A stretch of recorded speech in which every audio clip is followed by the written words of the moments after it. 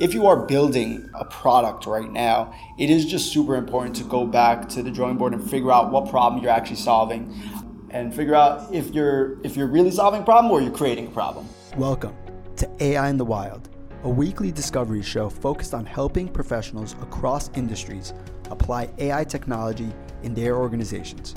I'm your guide, Mina Sleed, and through focused interviews with founders, investors, and corporate executives, we distill complex AI technology down to basic business solutions. With that, let's get into the show.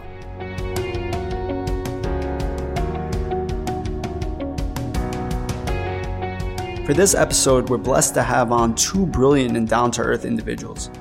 Mike and Vivek, co-founders of Bowtie. Bowtie is a conversational intelligence messaging platform for businesses. Their technology allows businesses of all sizes to book appointments, buy products, and ask questions. Really a 24/7 concierge, making your business customer ready at any time. I've been lucky enough to work with them the past few years as they joined the NYU Future Labs Next Round program and have seen the phenomenal growth they've experienced over a short amount of time. With that, let's talk to them. Vivek? Yeah, thanks for having us. My name is Vivek Siddharsan. I'm the Chief Product Officer at Bowtie. Basically, I deal with product design, product development, a lot of our front-end stuff and our business-facing tools. And we actually started the company out of Cornell Tech 2 years ago. And I'll hand it over to Mike. He can tell you a little bit about himself. Hey everyone, my name's Mike Wang. I'm the CTO here at Bowtie. And I focus on back-end development and the architecture around the conversational engine, as well as the machine learning around that. Awesome. And just so you guys know, we are based in New York City. So you'll obviously hear some sort of fire alarms or emergency alarms outside because we are located in the heart of Manhattan. So apologies for any sirens that go off. So with that said, let's get started. And what I want to do first is kind of focus on the applications and the AI technology you guys are actually building with and developing. So if you can tell me a little bit about conversational intelligence or conversational AI, what's that actually mean? How do you guys define that? Yeah, conversational AI to us is really any autonomous agent that communicates with people over natural language to accomplish tasks. So an example would be, a chatbot that allows you to order food, or even a service on the phone that helps you with tech support through conversation. That could be considered conversational AI. Of course, it varies across all different types of domains and use cases. Okay, makes sense. And you said you brought up natural language. So that's the same thing as the acronym NLP, correct? Yep, the NL and NLP stands for natural language processing. Awesome. And so you're and we want to give our audience kind of a more of a specific idea of what AI subsets are being used. So can you kind of just break down where NLP or NL sits in the AI hierarchy?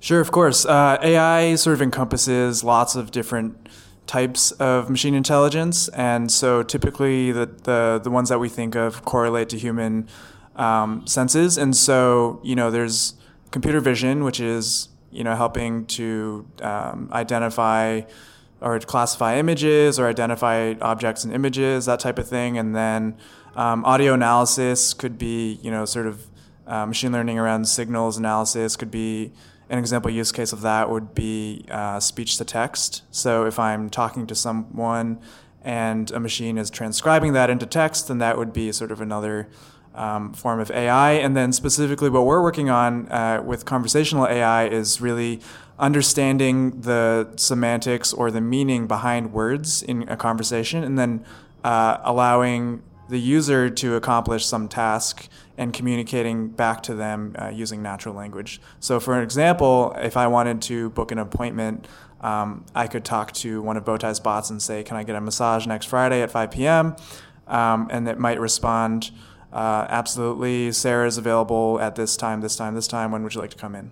Awesome. Yeah, that makes complete sense. And can you tell me a little bit how So we always hear about, chatbots. They're all over Facebook Messenger. How's this differ? Is this more intense? Is it you're just more powerful? How do you differ from your typical chatbot that really anybody can build off some third party? So one thing that we've done and we've taken a lot of care in doing is trying to identify a real problem that small businesses have and not really try and jam in conversational AI into any problem, but sort of find a problem that can be solved really, really elegantly through conversational AI. And that's sort of what we've done by targeting the beauty, wellness, and health industries, specifically as a subset of like appointment-based businesses. Right. And in our particular case, we've tailored our AI to be able to book appointments in a way that it feels really natural to clients, which is something that just off the shelf, if you were to use like a chatbot builder, you may not necessarily be able to do. So that's really what our key differentiation is. Right. And is it based off of, just to explain why that differentiation is there, most chatbots, correct me if I'm wrong, are based off this brain tree, right? Like you say this, the machine says this. You say this happens. But yours really has been developed over the course of several hundreds of thousands of conversations and data points to be able to account for different answers that that the machine might face. Yeah, exactly. So we built the conversational engine to be very flexible and really designed around how people actually behave in the wild, which, if you are in this space, you realize quickly that it's not exactly what you want or what you would expect necessarily. And so how I would sort of categorize conversational AI across the space is that there are some chatbots that you might consider quote unquote dumb chatbots, which really don't have any AI or understanding behind them and are more you answer yes or no, or let's say you need to pick a list of available options from a list and it's all really buttons and tree based, like you said. And then on the opposite end of the spectrum, you have fully machine learning based AI that really, if you've ever seen Microsoft Zoe or something like that, they really take the input of the user and only based on that and a deep learning model, let's say, spit back a response. And so there's natural language understanding and also natural language generation on the other end. We sort of sit right in the middle there. So we're able, but before I talk about us actually, so that conversational AI that's really based solely on machine learning, that's typically in the industry used as an augmentation on top of humans. And so, for example, in a call center, you might have AI that's sort of suggesting responses to the operators so that they may work more efficiently. But it's tough to find systems that are fully automated with that because of all the little nuances that the machine learning might not get right. And so, again, we sort of sit in the middle there where we provide a fully automated service that is a mixture of a rules-based engine as well as machine learning on top of that to sort of capture as much of the use case as we can. And so that, again, like we're providing a practical service, which is why we need to leverage both sides of that. Awesome. And so, Vivek, you talked about not just trying to solve everything with this, conversational solution. Or this AI solution. So tell me how you guys even discover a problem like this. Yeah, so we actually started the company as a chatbot to order food from restaurants.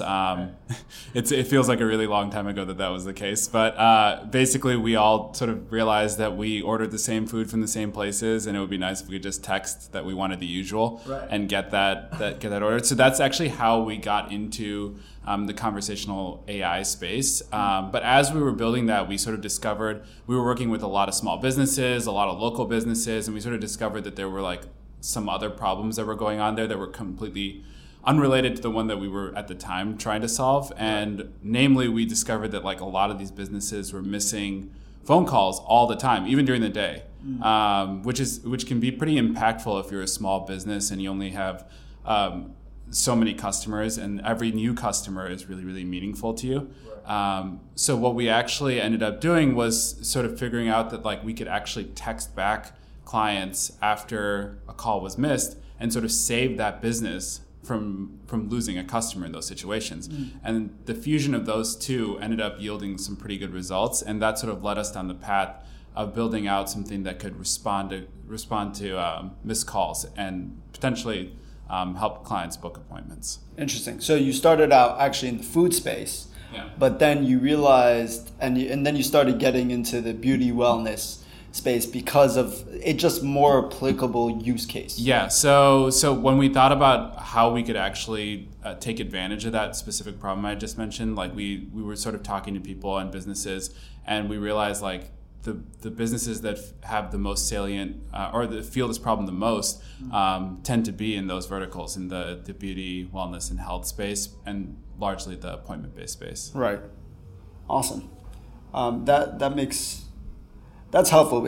So obviously, especially a year or 2 years ago, when you guys were actually first getting this off the ground and making a lot of progress, we just saw a bunch of companies, tag on AI onto their domain to kind of inflate their evaluation, right?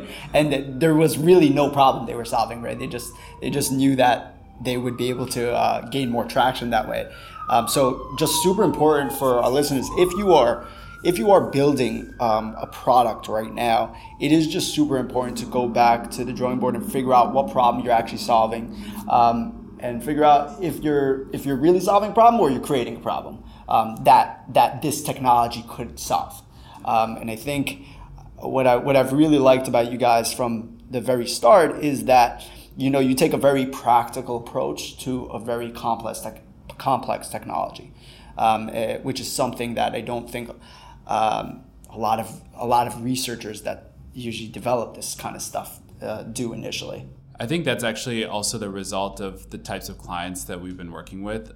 Because we work with local businesses and with small businesses, they're not out there searching for like an AI solution. That's typically what large enterprise companies do. But for them, they're trying to solve real problems and grow their business. And so we try and fit in that story as much as possible and limit the amount of technical jargon that we use when we're talking to them, because ultimately our product we shape to help them solve real problems. Makes sense. Yeah.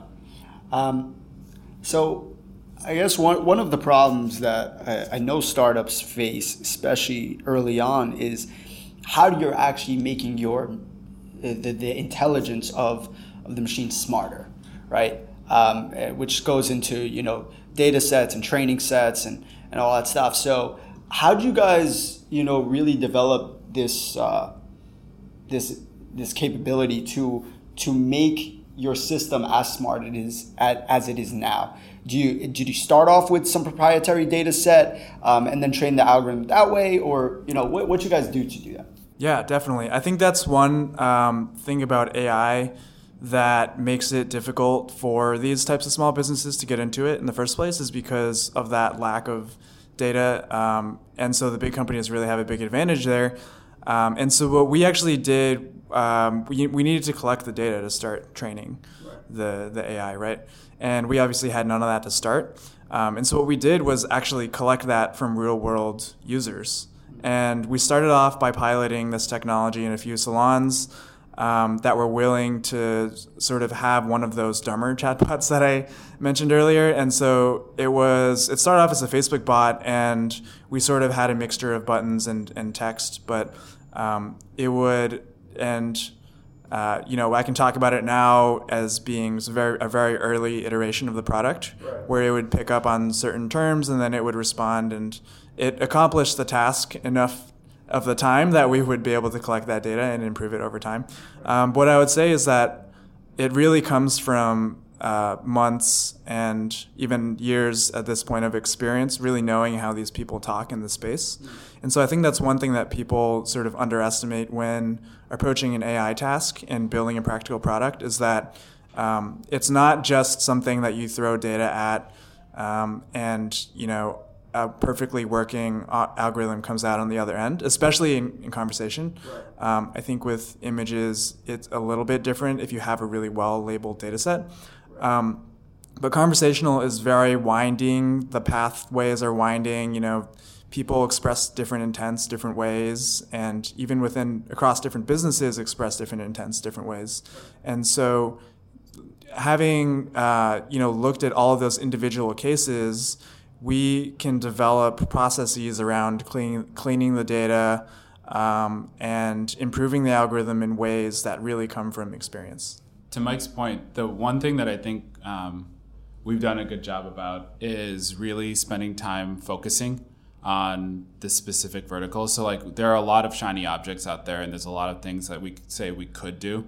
And obviously maybe we want to eventually do those things, but by being super focused for a really long period of time, we've been able to solve a lot of the problems that Mike has been talking about, where we've gotten to a point where it works really, really well for the clients that we're serving, and that will help us grow into other verticals in the future. Yeah, good point. So you kind of brought us into the next section, and a big decision that companies need to make, especially if they're building these types of algorithms or leveraging some sort of artificial intelligence subset, is, are you going to go horizontal, are you going to go vertical, right? And you guys specifically mentioned the fact that you've been very vertical from the beginning, really, and probably it's to actually make sure that data set is focused and that the machine is focused on a specific way of being trained. Going after this type of vertical, how important is it for you to explain the technology to the customers, as opposed to just saying, don't worry about just selling the product, and they don't need to necessarily need to worry about how it's actually working? Yeah, so for us, like I was saying before, like because the types of clients that we have are not necessarily out there in the market searching for an AI solution, we try not to necessarily overcomplicate the situation. We're more focused on trying to see what problems they have and make sure that the AI that we use or the conversational format that we use ends up being able to solve those problems really, really effectively. That one helps us sort of like create a product that is really, really strong, and not just like focusing on making the tech like amazing, because at the end of the day, like these businesses, if the tech is amazing but it doesn't actually solve the problem for them, they won't end up using the solution. Yeah, to that point, I've seen several AI startups with superior accuracy to their competitors, but at the end of the day, they can't necessarily sell the solution, right? So it comes down about execution, actually getting to market and selling, acquiring customers. Have you found, actually, Mike, that accuracy is a very important quality in the solution or the algorithm, or at some point it really doesn't necessarily matter? Yeah, I would say that accuracy certainly matters a lot, but you do get a lot of diminishing returns. So get as fast as you can to 80% accuracy. I'm speaking specifically with the type of product that we're building, but like get as fast as you can to 80%, and then everything on top of that should be weighed against other aspects of the product. Ease of use. So. Another really important aspect of our product is how elegantly we handle errors. So if the bot doesn't understand that what someone says, you could either respond, "I didn't understand that," or you could gracefully hand it off to a human and have the front desk sort of handle that situation. And so right now, about 15% of our conversations get handled by a human. So if somebody comes to a salon and they ask, do you guys use organic products? Or like where do I park, or what's the door code, or something like that, and we don't have that information on hand, and we haven't added that as an answer yet, then we would say, looks like you have a question, I'll connect you to the front desk who can help you get that answered.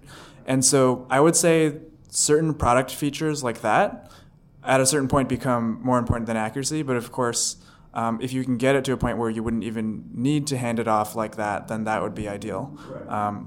But just keep in mind that the people using it at the end of the day, their experience is the most important thing. And so if getting that accuracy from 85 to 90% is going to improve that, if that's the bottleneck right now, then that's where you should focus. If there's other things you can do to put in place to make the experience better, then focus on that. Did you see when you went to market that it was easy to show the value very early on of the product? Or like, is this something, I plug into my backend or I just start using a solution, I immediately see return on my investment? Or was it something that based on how accurate you guys were and the development of the product, then it started becoming more valuable? So I guess there's maybe two ways to answer that question. One is like when somebody uses our product or when they start using our product, there is a period of time where it does take time for their customers to start conversing with it, to start recognizing that it's on the website. So there is like a little bit of period of time where the business that's using it is going to start to progressively see more value. And on the other side of it, in terms of accuracy, the AI is constantly improving. So for a particular business, we see new things come up. We see the way that their clients are talking, and the AI is improving as that happens. So they're going to have this tends to be the case with a lot of AI products. They're going to have a better experience potentially over time, both in terms of usage and in terms of the accuracy that they see. And it actually seems like it goes hand in hand with how well developed the actual product is. But it also is more of an education point, right? Because a lot of time users are just not ready for it, right? And you see that with various different technologies, right? You talk about blockchain, you can say the same thing. Just a lot of times, just the user's not ready for it. I think, the best companies, and you are a product expert, right? That's really what you do. But how important is it to focus on that product design to move a user through the workflow? Yeah, so we basically have two halves of that problem. Basically, one half is we have a bunch of tools for the business that allow them to make optimizations to their bot, but then also respond to customers, as Mike said, and make sure that their customers have a great experience, whether the AI can handle their question or not. And then we also have like a web chat widget that like provides hopefully a good experience for customers when they come to the website, and sort of walks them through the conversational flow. But then the other side of it that is very important is actually conversational design. And this is something that's like sort of an emerging field in the area of design. So people typically associate design with like just purely visual things or user experience in terms of how people interact with the website. But with our system, it's more about how they talk and how we respond to what they've said. So providing really, really clear, intuitive, natural sounding responses is super important to providing an experience that feels enjoyable for a client, because if it feels robotic or it feels frustrating or cumbersome, nobody's going to ever want to do it again. Right. So we spend a lot of time trying to make sure that the conversational design is done well in order to provide like an amazing experience, not just interfaces. Interesting. Do you ever throw in some personality into some? Yeah, we have some personality in there. Okay. We have a lot of emojis in there. I definitely need an example. We also have clients who don't like the emojis, so we have like what's the mode called? It's like strict mode, or is like formal language. So you have formal language, and then you have like we have our emoji version. Yeah. That's awesome. Yeah. We had one version, and this came all the way from the food bot, but when you finish your appointment, it says, crushed it, with like a little emoji. And then some of our clients saw that, and they were like, no, not going to work. They were like, we needed to say, wonderful. That's actually an important thing also, is that because we work with so many different businesses, they all have their own brand voice, and they have their own style. Right.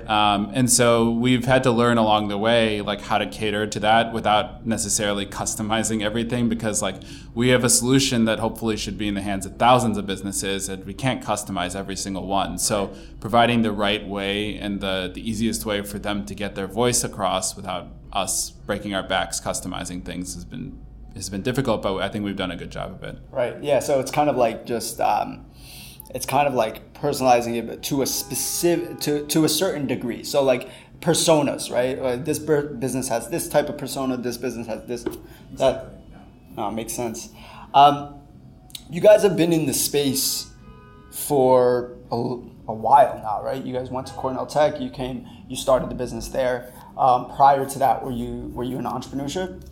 No, so actually I worked at Nielsen with our third co-founder, who's our CEO, Ron. So we worked there for a while in the R&D group, and then Mike I'll let you explain. Yeah, actually, before starting Bowtie with my wonderful co-founders, I actually came straight from school.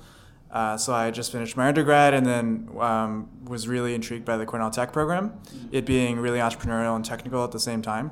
And then so moved here to New York, and coming here, I was just, before we came up with this product idea, one thing that was sort of in the back of my mind was that there's all these small businesses that are hustling all the time, and there's New York is a really, sort of dog-eat-dog world sometimes where there's so much competition, and especially with small business owners trying to start something, it can be really tough when faced with large corporations like Starbucks, for example, taking over every corner. Right. And so that's one of the motivations for us starting this company is really trying to give those smaller businesses their edge back with a tool that is, a technology that is typically only available to larger enterprises. Right, and I think the beauty of the product and why it's usable is because it's simple, right? No pun intended, but it's basic. So on the surface. On the surface, exactly. On the surface. We need to make that distinction. All the technology that we're going to be talking about on this podcast is not actually basic, but it can be presented in a very basic way for the general public to understand and to actually implement in their lives. But back to our regular programming, I want to touch on kind of the skills that you guys think is needed for somebody to actually jump into whether it be tech or get a career in AI or whatever it may be. But I want to get your thoughts on how does somebody get involved if I'm listening right now and I'm not necessarily working at a startup or I don't have coding experience. Is there another way for me to get involved? I would say so. If you're speaking of sort of how to integrate AI into your existing organization, one thing I would say is, unless you're actually doing the programming, which most of the time you're not, and you're sort of trying to motivate the use of AI and think of ways that it can improve your existing product or service. Just knowing at a basic level, no pun intended again, what different types of algorithms are available in the AI space. So for example, classification, clustering, regression, optimization, those types of things. Right. And then sort of knowing that, you can start to think of ways to apply that to your business. Right. And so, for example, if you have a lot of data around shipping routes and you see potential inefficiency and you're spending lots of money on trucks or whatever, and you see the opportunity to pitch to your boss, listen, there's this AI technique that allows us to optimize routes. We should look into that. So just having a very high level understanding of these things goes a long way in understanding the applications as well. Interesting. And I think to that point, it comes back to really figuring out the problems that need to be solved if you're creating a business, or even the problem that need to be solved in your business or your company that you're working at. And I think that also comes back to what are the other things outside of programming, right? You're a product guy. How much programming knowledge do you need specifically to be able to do what you do well? So, I do have an engineering background. That's what we went to school for. But my focus has turned more into the consumer facing and the business facing tools. So in that regard, a lot of it, I think, is a lot of my day to day is actually related to programming as well, but in a different sense. But I think that one thing that would be valuable if you were looking to get into the space or understand how to do these types of things is just talking to people and like actually figuring out like what the problem is. Like you said, like you can try and jam conversational AI into anything, but it probably won't work that well for most things. Like really complicated tests, it's not going to do as well as something like what we're performing or something else. Right. So I would say like maybe one of the better ways to do it is to look at it in the other way and see like, okay, I have this problem right now. How can I solve it using AI? I feel you. And do you guys have specific places you go to get kind of, if I wanted to build my foundation? You guys already have that foundation. You went to school for it or you studied it for quite a long time, but do you guys have specific resources that you use to kind of stay up to date? In terms of the tech? The tech or for business in general, things you like to read. Yeah, so we actually have a book club that we do every month. I wanted to be clear, I've never actually been invited to this book club. It's a book club of 3, so it's not a very popular book club. Also the first time I've ever heard about it. I'm not offended. I kind of am offended, but please keep listening. We'll talk about it later. So yeah, we've read a fair number of books. They tend to focus more on the business side than on the deep tech stuff. But one thing that I mentioned earlier was around focus, and there was a book that we read called Radical Focus, which I recommend to anybody. It's actually super short, really great read. And that I think actually had a really meaningful impact on our business because like I was saying, like every day there's like a shiny new object that we could chase after. And learning to discipline ourselves to not necessarily chase after every shiny object and then also understand which ones are worth going after. It gave us like a pretty good foundation to sort of craft that like methodology into our business. So that's one that I would say is super valuable. Yeah, a few other books, if you're looking to start a business especially, a few other books that we read that I would really recommend are Lean Startup and The Hard Thing About Hard Things. So those one of them is like the Lean Startup is much more practical, sort of like the mindset that you go into starting a business and product development and sort of how you get your initial users. The Hard Thing About Hard Things is much more on the emotional side and sort of how when you're growing that business, like how do you deal with various challenges that come across. Another resource I would really recommend is actually the Cornell Tech Startup Studio GitHub. So they have like a whole syllabus that's publicly available, and they do a really great job. I think we got our skill set sort of kickstarted there, and they do a really good job of distilling a lot of startup concepts into a pretty good course. And before we wrap up and get into what's next with Bowtie, do you find that resources at Cornell Tech? Let's say I'm at a university. I know you've been affiliated with many universities. You're at the NYU Future Labs right now. Disclaimer, of which I am employed, and you've been part of Cornell Tech. Have you found those to be like really good resources for you guys? Yeah, I mean, like Mike said, I don't think we could have started our business or gotten to where we are now without either of those. So Cornell Tech was really great when we had like basically nothing and didn't know how to start a business. Didn't know really where to start, and so like Mike was saying, like they have a course called Startup Studio, which is where we actually started the company, and that was instrumental in getting us out the door. And then NYU Future Lab sort of took us to the next level. I feel like once we sort of had honed in on a problem that we felt like was meaningful, NYU was like great at getting us sort of to the next phase. Yeah, I bring that up because I always stress that when you were in school, a lot of people say it's either I'm a startup founder, I have to drop out, or I have to be in school. And that is not the case, because I think there are just several university resources that are actually underutilized. That if you are in that position right now, you should definitely take advantage of it, which you guys definitely did. And I guess I want to know what's next. What's up with Bowtie? You guys have been, crushing numbers right now. I know that. So super proud of that. But what's next for you guys? I know you've been in the beauty, health, wellness space. Oh, wait, you guys have an acronym for it, right? BWH. BWH, beauty, wellness, health. So, what's next for you guys?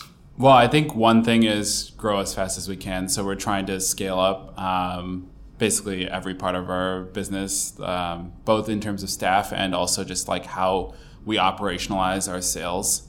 So that's another component that we didn't really touch on here, but like actually like pushing our product out there into the market.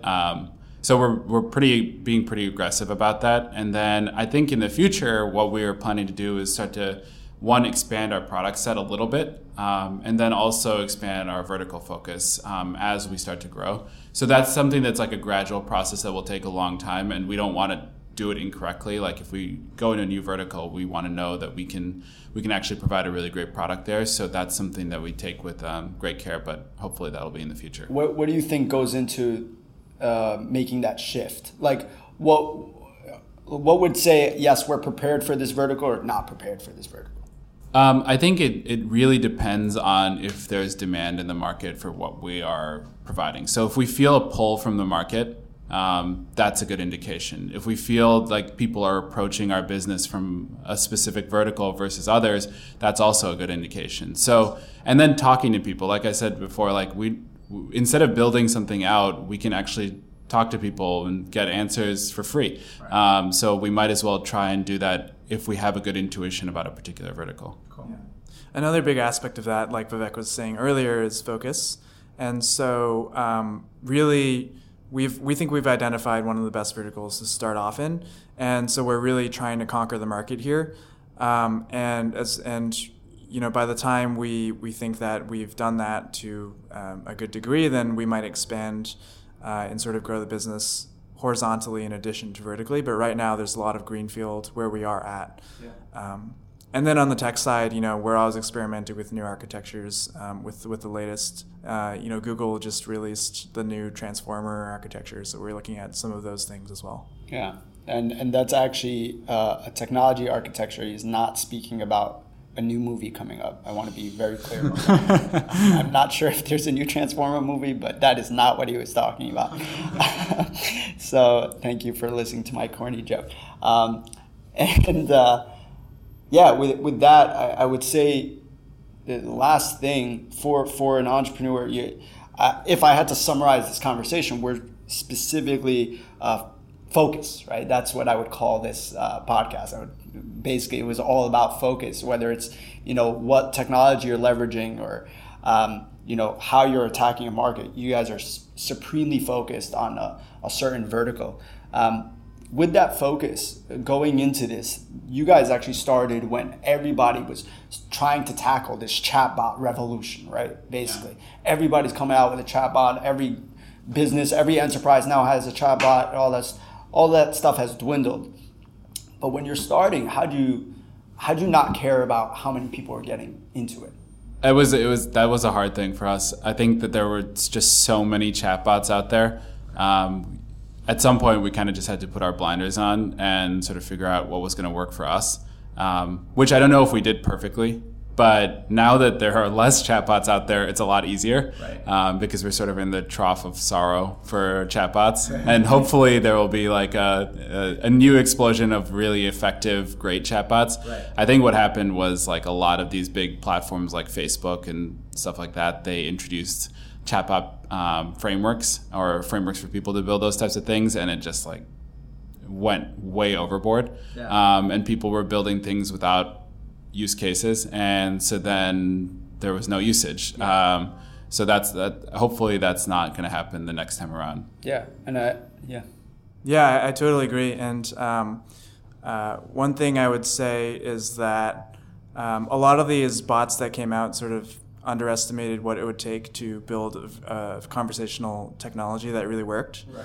And so, like I said, one thing that we've discovered and a lot of the challenges that we've overcome over the past few years revolve around people not speaking very cleanly and robotically like you would like to your chatbot.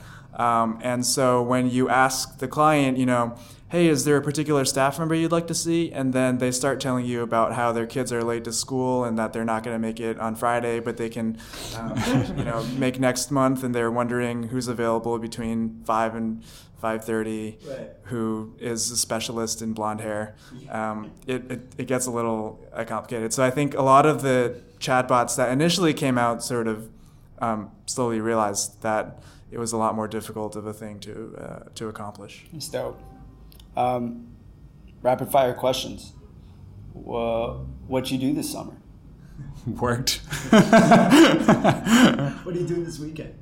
This weekend, I'm going to visit my cousins in New Jersey. There it is. That's lit. Yeah, I know, it's crazy. They're 9 and 10, so. Give me something else.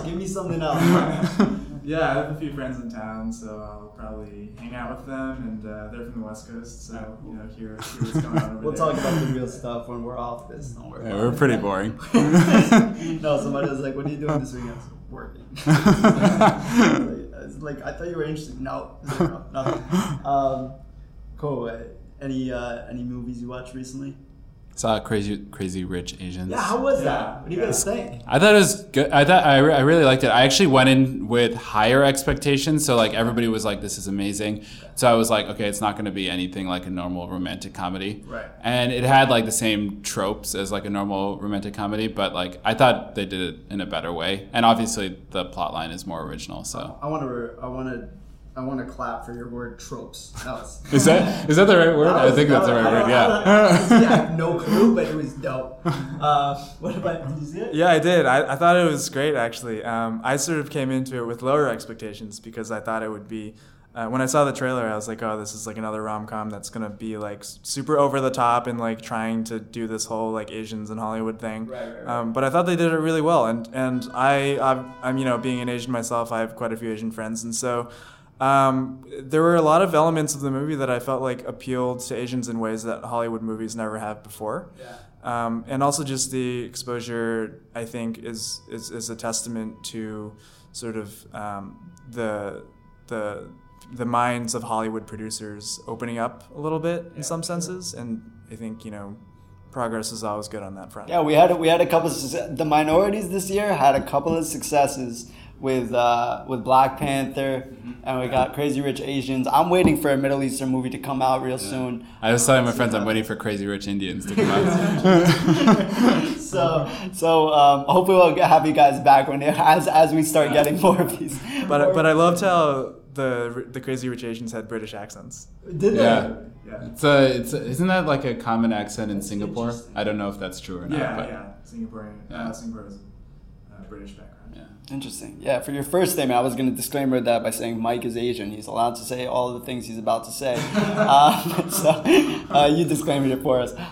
So with that, I think we're at the end. Is there anything people should look out for? Anything you want to say? I know you talked about hiring. Are you looking for anything? Yeah, so we're actually just about to hire someone. So unfortunately, I think that role is going to be filled. But next year, we'll definitely be expanding the team a lot. Cool. So look out for Bowtie, people. Look out for Bowtie. And with that, I want to thank you guys very much for being on episode 1. It was an absolute pleasure. I learned a lot. I think we really distilled a lot of complex stuff into some practical use cases. And that's a wrap. Thanks for joining us in the wild this week. If you enjoyed the episode, don't forget to subscribe on Apple Podcasts or however you listen. Catch you next week, and as always, stay blessed, my friends.